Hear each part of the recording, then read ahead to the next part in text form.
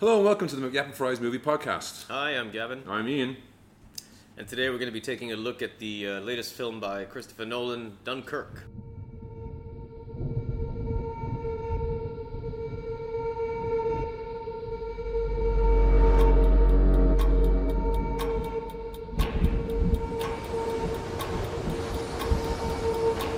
The enemy tanks have stopped. Why? Why waste precious tanks when they can pick us off from the air like fish in a barrel?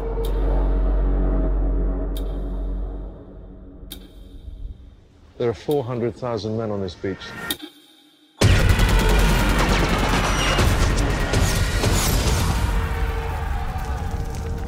Before we do that, we should talk about our sponsors.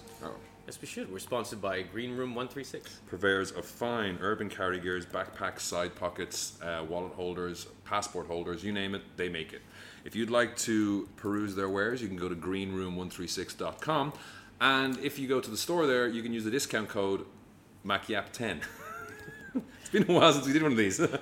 That's MCYAP10, and that'll get you a 10% discount on checkout. Awesome. On to Dunkirk. This is hands down my favorite film of the year so far. Oh, really? Wow. So far. Did I say anything to you beforehand? No, you didn't. Yeah, that's the key. That's the key these days. If I tell you anything, you're like, it's all right. No, I think you didn't say it to me. You just put this little post on Facebook saying that watch it on the biggest screen imaginable with a great sound system. Yeah, because I didn't want to. I wasn't writing a review for it, but I wanted to say something about it. So yeah, and I'd say that that's very fair. Yeah. In the US, they've got these 70mm IMAX screens, which apparently is amazing. We don't have those here, but there was a bit of a backlash. Whenever I see a tweet that's talking about film Twitter, I kind of die a little inside. There was film Twitter bingo the other day, which was like, complains about reboots, but then hates a reboot or loves a reboot when they see it. It was bingo card, all this kind of stuff. And one of them was, I think, there was a lot of people complaining about, well, not everyone can go see it in IMAX. And it's like, well, don't go see it in IMAX then. Just see it wherever you can. Yeah, but just watch it on the big screen. Don't wait for it to come out on DVD or Netflix or something. I said it'll lose a lot in that. Huh? It'll lose a lot when it comes to that. I think it will, yeah. Because it is, not just the visuals, but really the sound. Yes. The sound design is crazy. So if you don't know what Dunkirk is... Did you? No, and it's a very English-sounding name for a town in France. It is. I think, did they call it Dunkirk, or was it called Dunkirk before? I knew of it. You pick up all World War II. We were growing up, there was things like, The Longest Day was Operation Overlord with Michael Caine, and... There's also another film called Dunkirk. It's 60s one, right? Or something like that? Yeah. Harry Knowles was tweeting about that and saying there are parallels to be drawn, but I don't remember that movie at all. No, me neither. But you pick up bits and pieces from all those World War II movies. They were always on Sundays or bank holidays back home. But the Allied soldiers, a huge chunk of the British Army was stranded on the beach of Dunkirk. 400,000 soldiers, I believe it was. And they were only going to get 35,000 off. That's what they were hoping. Yeah, hoping for. Yeah, they thought that would be considered a good number. They ended up getting They ended up getting over 300,000. Yeah, and the French can go fuck themselves. Yeah. Even though they're holding the line. Yeah. While all these English guys are just sodding about on the beach. Sorry, mate.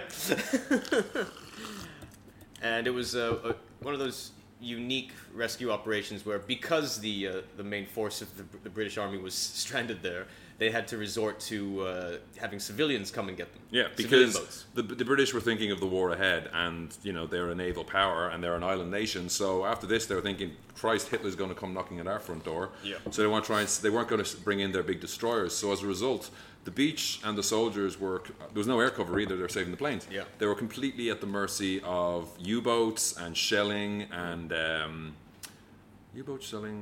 and the dive bombing planes. Yeah. I presume I think those were Stukas. I said there were Stukas in my other review, but those are the ones that dive bombed that made that crazy noise. Yeah. So the movie starts with just like a couple of soldiers walking down the street with pamphlets flying through the air. Yeah. It's a really arresting image. Yeah, it's a very nice way to start, and then the sound design kicks in. Yeah. And I jumped. When the bullets start flying. The first bullet starts that was very, very intense. Yeah, it's not, the whole movie's not the opening sequence from Saving Private Ryan, but it does have that feel at times, but in its own way. Like, Saving Private Ryan had the guns they use in that, the M1 Garands.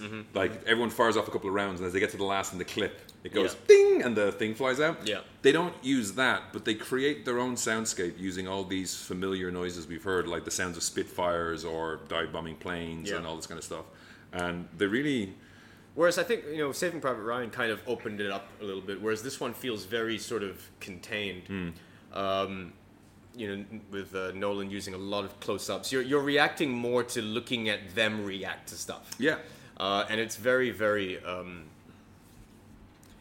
what's the word I'm looking for? Visceral? It's very effective. Yeah. I mean, it's interesting the way they tell the story in this case, and that, like... I don't think one of the main characters we follow, like, don't think his name is actually said in the movie. I don't think so. This is the Fionn Whitehead, right? Yeah, it's only in the credits it pops up as Tommy. Right. And I think that's just because he's a Tommy. Yeah, I mean, even Cillian Murphy in the credits is Shivering Man. Oh, is he Shivering Man? He doesn't get a name. He doesn't get a name. Oh. Yeah. And so it's 3 different timelines. Yeah. You're with the mole on the beach for a week. Which is not a spy. No. I had to look that up afterwards because it takes a while to figure it out. I think it's almost 20 minutes, half an hour in before Kenneth Branagh says we need to save the mole. Yeah. So you're on the beach with the soldiers and Kenneth Branagh and James Darcy for a week. And yeah, this is a week before the actual rescue. Yeah. And then you're with Mark Rylance and his boats, boat, who are a day before, because it only takes a day. It only takes a day to sail across the channel. That's they say it numerous times in this. You can almost see home. Yeah. Or you can see home. You just can't get there. And you're with the fighter pilots for an hour. Yeah, I think it's an hour and a half flight time, and that's where Tom Hardy and a few other people took. And it's very interesting to sort of see how it all eventually cuts together. It's not done in a very showy way at all. It's not like Memento or anything like that. No, I mean, it's not something to be figured out. But it took me a while to figure it out. Yeah, it took me a little while to figure it out as well, because at first you wonder, like, okay, what is a week? Yeah. Well, what's one day? So it all sort of converges. And then the part where I noticed it was a bit weird is that after Cillian Murphy is already with Mark Rylance, there's this other bit involving Harry Styles and Fionn Whitehead, where you see Cillian Murphy again. And it's very clearly before where you've seen him elsewhere. Yeah, so it's like it's a second appearance, but it's his first appearance chronologically. Yes. That's where it kind of clicked for me. Yeah, same thing with me too. I'm like, what? Oh. He looks awfully together for somebody who's for a Shivering Man. Yeah. I just found it to be really, really intense and very effective, and I was just on the edge of my seat the whole time. Yeah. And Nolan has been accused of, saying that, like, because he's a bit too clinical, that sometimes the emotional aspects of the films don't quite come across. I've never really gotten that. No. Like Interstellar, for example, which some people have issues with. I found that to be a very emotional experience. Yeah, I found the happy ending a bit much, but I liked a lot of what was going on. Yeah. And with this, by the time the end comes, there's that bit where Harry Styles' character is talking to Fionn Whitehead, and he thinks that we've let them down. Oh yeah. And the guy I've seen 2 or 3 people on Twitter comment this as well. There's a guy comes through a train window. This is kind of spoilers. Kind of spoilers, but I don't think we don't need a spoiler bomber for this movie. Some people get off the, a good few 100,000 get off the beach. Yeah. You go into it knowing that over 300,000 people were saved, so you know that it's more of a happy ending than a sad ending. Yeah, and there's a point where someone drops 2 bottles of beer through the window, the train window, to these survivors, and that's the moment a lot of people said, like, that's when they just broke. That's because the way the film is structured is. I think it's what you said as well about seeing on the big screen. It's an experience. Yeah. Like, I don't think Nolan wasn't trying to tell one person's story or 3 or 4 people's story. He was trying to build an experience for people. It's people say movies are roller coasters. Some movies are roller coasters in a certain way. This feels more like a roller coaster than any other movie I've seen in a long time. It does, much more so, especially for a war film. Yeah. I broke at that moment. Yeah. Because you're just so tightly coiled up, and then when that moment happens, it's such a great release. Yeah, because you kind of feel what they feel. Yeah. Because one of the things they do is with these characters, they don't build them up. You know nothing about, you know as much about this for the main character Tommy as you do at the beginning as you do at the end. Yeah. And I think it's kind of beautiful the way they do that. Like, people run into each other. They're all just queuing up on the beach because that's all they can do. And when someone new comes along, they all know exactly what they've all been through. No one needs to say, oh, you've just arrived. We're queuing up to wait for the boats. They're not coming. We have to do, or like, did you get through the hell? It's like, oh, I came from this place. Conversations that a scriptwriter would put in to fill in backstory. Yeah. But in this, it's not needed because it's like everyone's just shell-shocked. They can recognize the kind of experiences each other have had in each other's eyes, and that's all they need to do. Yeah. That's something I really liked about it, is that for the most part, it plays like a silent film.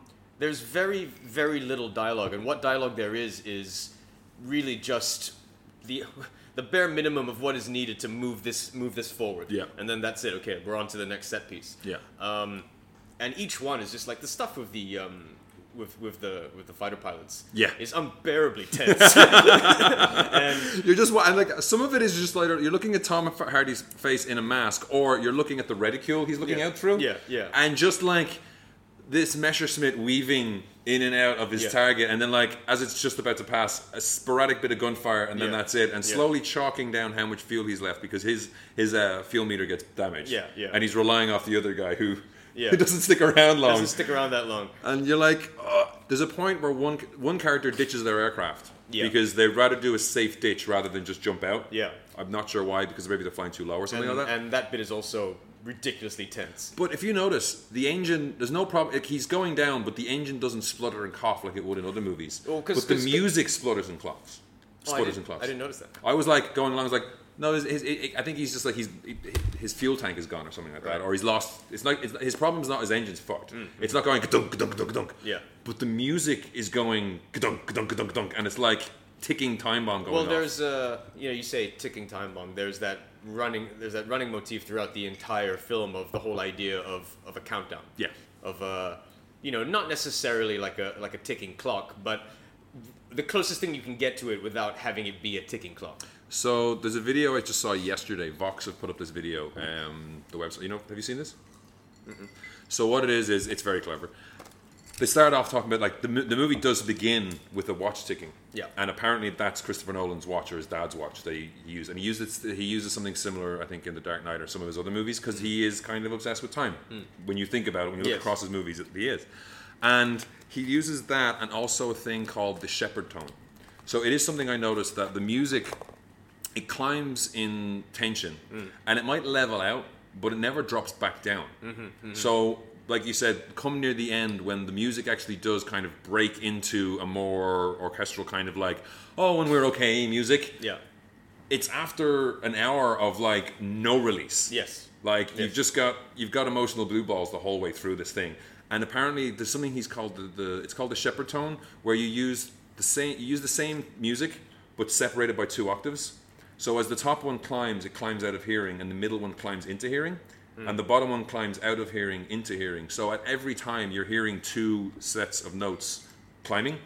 So even though it's a clear progression, it feels like the music is escalating over and over and over and over and over again. And it's very clever. And apparently he did it as well for the noise of the bat cycle in The Dark Knight.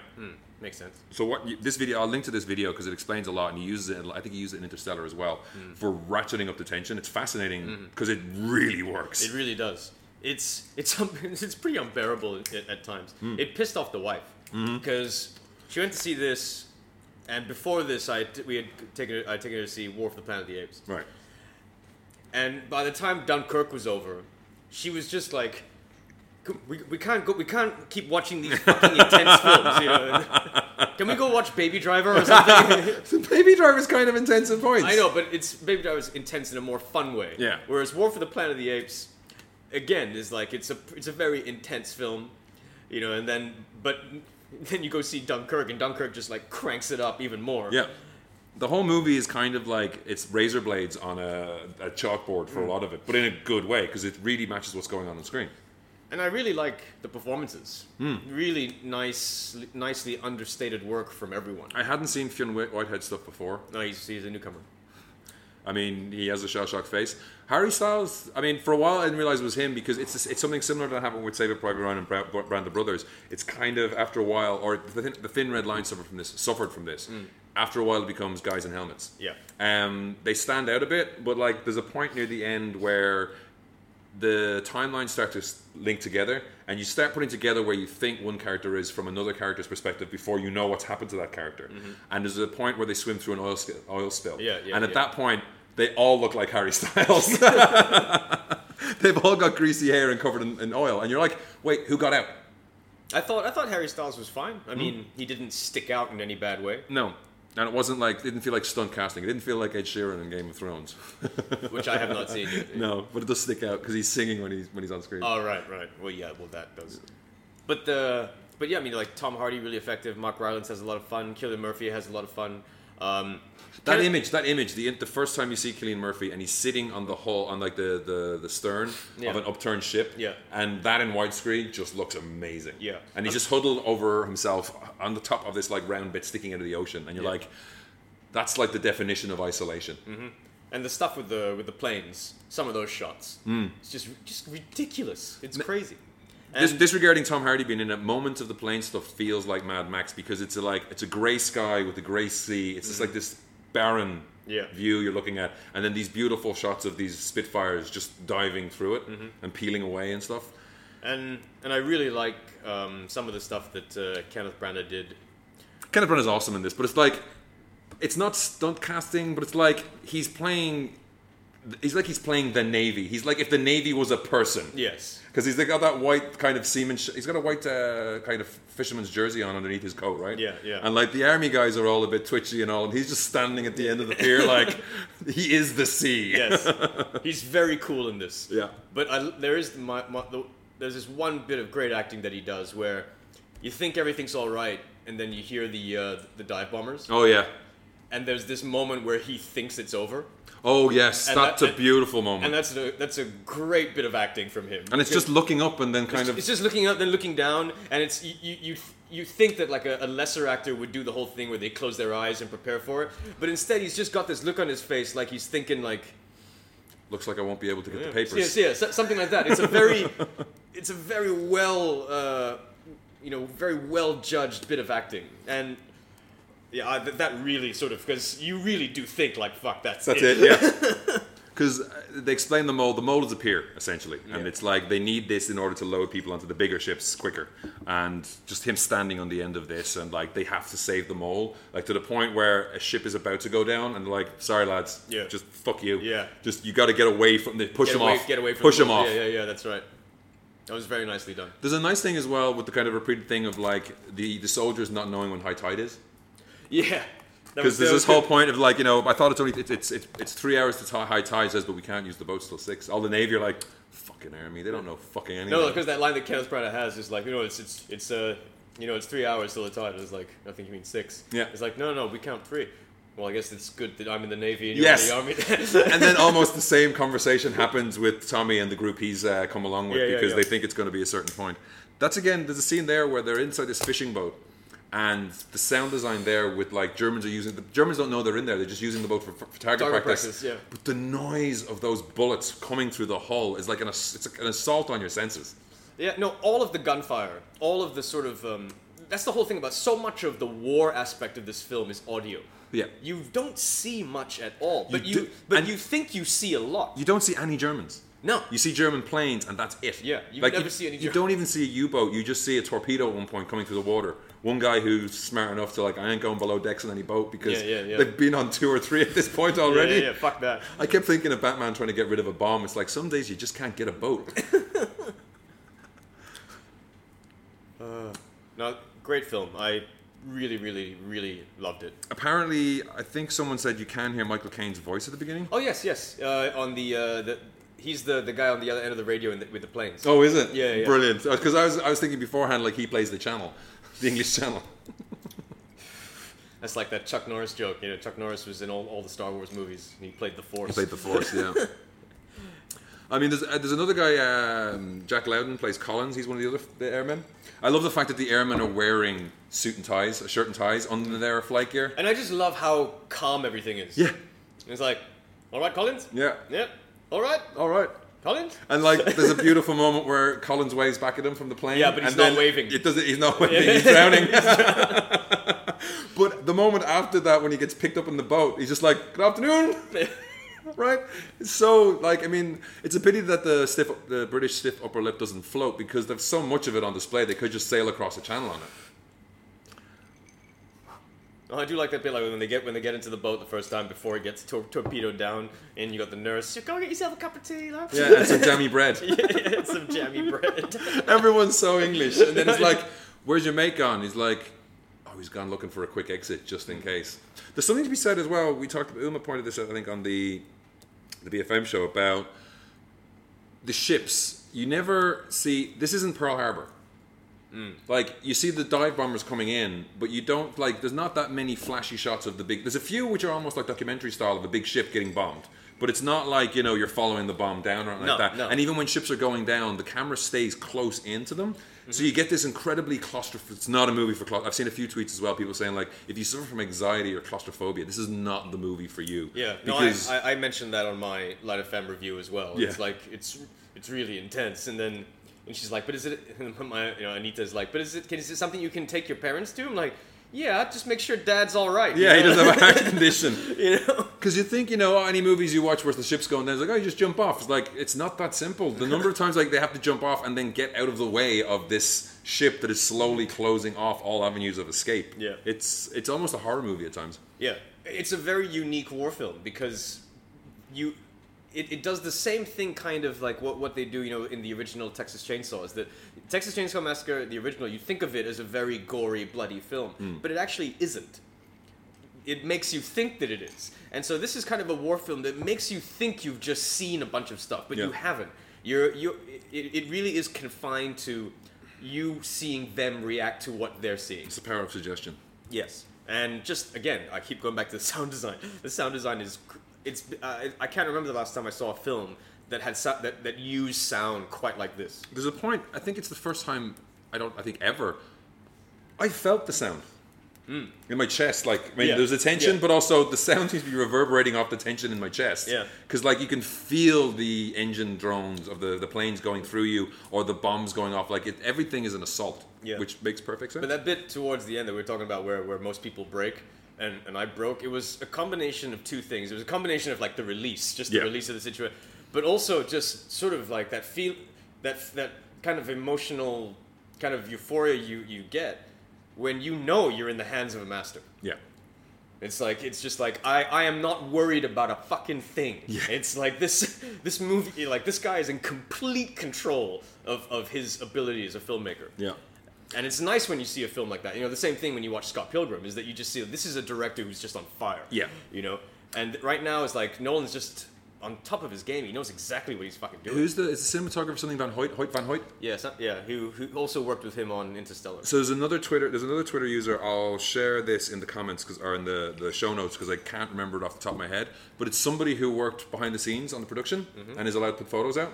And they were putting up photos of, like, the actual thing plus the movie. And there was another one about, like, people said that the IMAX cameras were too big to ever do underwater or water scenes. Then they met Hoyt Van Hoyt, and there's just a shot of him holding this fucking giant rig up to his elbows in water. And it's a very cool Twitter to follow, because it's showing off loads of bits and pieces of behind the scenes stuff like that. Cool. I will say I did have a certain problem with the movie, and it comes towards the end of it. There's an image that, like, it's a totally unique image for a war movie, and involves a Spitfire coasting. Yes. Now, because of the weird time structure, I think it exacerbates this problem, because it looks like the plane flies for, like, 3 days with no fuel. Yeah. And what ends up happening to Tom Hardy's character feels like, like, he's very clearly seen flying over the troops at one point. If he just popped out there, get at the end of the queue, get on the next boat, you're fine. But he seems to land in Nazi Germany. Yeah. just ahead of the Jones boys. Yeah. That didn't bug me necessarily. It was just, but I did feel like, you could have bailed. Yeah, and I mean, it was primarily, I think, to get that lovely image of a Spitfire on fire. Yeah. But the image of that plane just flying over the beaches with its propeller not moving. Yeah. It's beautiful. And again, I think that's the moment that kind of broke me a bit, where I was like, I think does what's his name? We were just talking about the Navy guy, Kenneth Branagh. Does he say something about hope?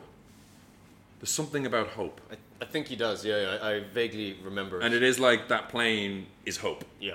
Because they're saving the army and they can only they're saving the RAF and they can only fly for so long above the beach. But it's a great moment, but it just kind of felt slightly undercut by this weirdness. There was also that great exchange between Kenneth Branagh and James Darcy, where Kenneth Branagh tells them, the civilian fleet. Yeah. James Darcy's face is just what? We need destroyers. But that was like just a brilliant look on his face. It was like, we're fucked. Shout out also to Mark Rylance's North Country's accent. It's just the way he talks is just calming. He's where are we going? We're going to war, George. Yeah. But he's got kind of a clipped delivery. It's not clipped, but it's like, we're going to war, George. Yeah. Like he's talking out of the corner of his mouth kind of thing. It's hard to talk with such a stiff upper lip, I guess. I think we should talk about, was it George and Peter, is it? Yeah, George and Peter. I was a bit lost at what happened to George for a while. And it felt like an odd moment to me, but it plays out nicely with what happens with Cillian Murphy's character in the end. It's like it's literally small mercies. Yes. That was a kind of an odd moment, but like once because it's not clear to the audience what's happening. Yeah. Whereas I thought that could have been a bit clearer. But that was very cool. And Cillian Murphy said, "Is he all right?" And he's like, "Yeah." Yeah. He's like, Christ, this guy's been through enough. Yeah, he's fucked. Yeah. He's But that was like a crazy moment when George is like, you're gonna be all right, and then George is like, no, I'm not. I can't see. Yes. I mean, a moment, and there's points. It's a point leading up to that. I think it's before that when they lock Cillian Murphy in the galley. Yeah. And I'm like, is this going on? This is all going a bit dead calm. Slightly. Is Billy Zane going to turn up, or is Cillian Murphy going to go full Billy Zane? But yeah, I'm not sure there's much more else to say about it. Like we've given away some shit. Yeah, but I think it's been out a while now. We'll put some mild spoiler bumpers on this, but it's not about the plot. It's really about experiencing it and seeing it on a big screen and hearing those sounds. And just like, I think I saw some publicity material beforehand saying like he wanted to put you on the beach, and you do feel like that. And I think I saw you saw the IMAX and Wonder Tama, right? Yeah. Did you see it in the back or in the middle? Back. Yeah, I mean, I'm starting to come around to, if you know the TGV in Wonder Tama, there is a kind of a walkway. Yeah. I'm coming around to the idea that for some IMAX movies, you need to sit in front of that walkway, the road directly in front of that. Yeah. Because at that point, the screen almost... Yeah. Because at the back, you can still see it's a screen. Yeah. No, I mean, in terms of viewing experience, that's the better seat. I like to sit in the back because the seats are a little bit separated, so you're not right next to someone. That's a personal preference. Yeah. But just in terms of having the IMAX experience be as immersive as possible, then you should sit a little bit more further front. Yeah. I just you have to see this in the cinema. Yeah. You cannot wait for this. You cannot download this and watch it at home. You just in a way, it's going to be like Gravity. Like you're not going to be able to recreate the experience of watching Gravity on a small screen. And you just got to go see it because it's being done by someone who truly understands the power of cinema, and he's just I can't. He's kind of like the next generation Spielberg in the sense that he's cracked the code of making important commercial fare. Yeah. It's not like like a director like P.T. Anderson or something where he's got this is the new P.T. Anderson movie, but it's a little bit art house, commercial prospect, not sure. Yeah. Chris Nolan has cracked the code of how to make prestige cinema but still have it be really sellable. Pun intended. Prestige cinema. Prestige cinema. But he's managed to do so without inserting daddy issues and parental issues into all his movies. Yeah. I mean, you're right. I mean, like if there is like any running theme throughout any of his films, it's time. It's time, yeah. Better critics than I spot that. I was ripping off them. But yeah, definitely go see this. I mean, like I said, we kind of spoiled bits and pieces of it, but the plot can be summed up by Harry Styles' motivation. He's only looking to go in one direction: get home to England. Yeah. Have you been waiting to use that? Yes.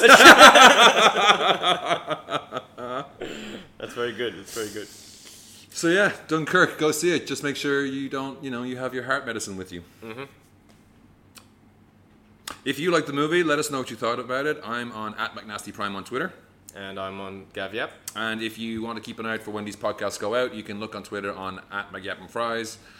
give our Facebook page a like, and also it'll help if you listen to us on iTunes. Give us a little review on there, give us a few stars. That helps us, other people find us, and also tell your friends. Yeah. Tell them about that awful Harry Styles joke and get them to listen to us and tell us we're shit. All right. Thanks for listening. Good night. Bye.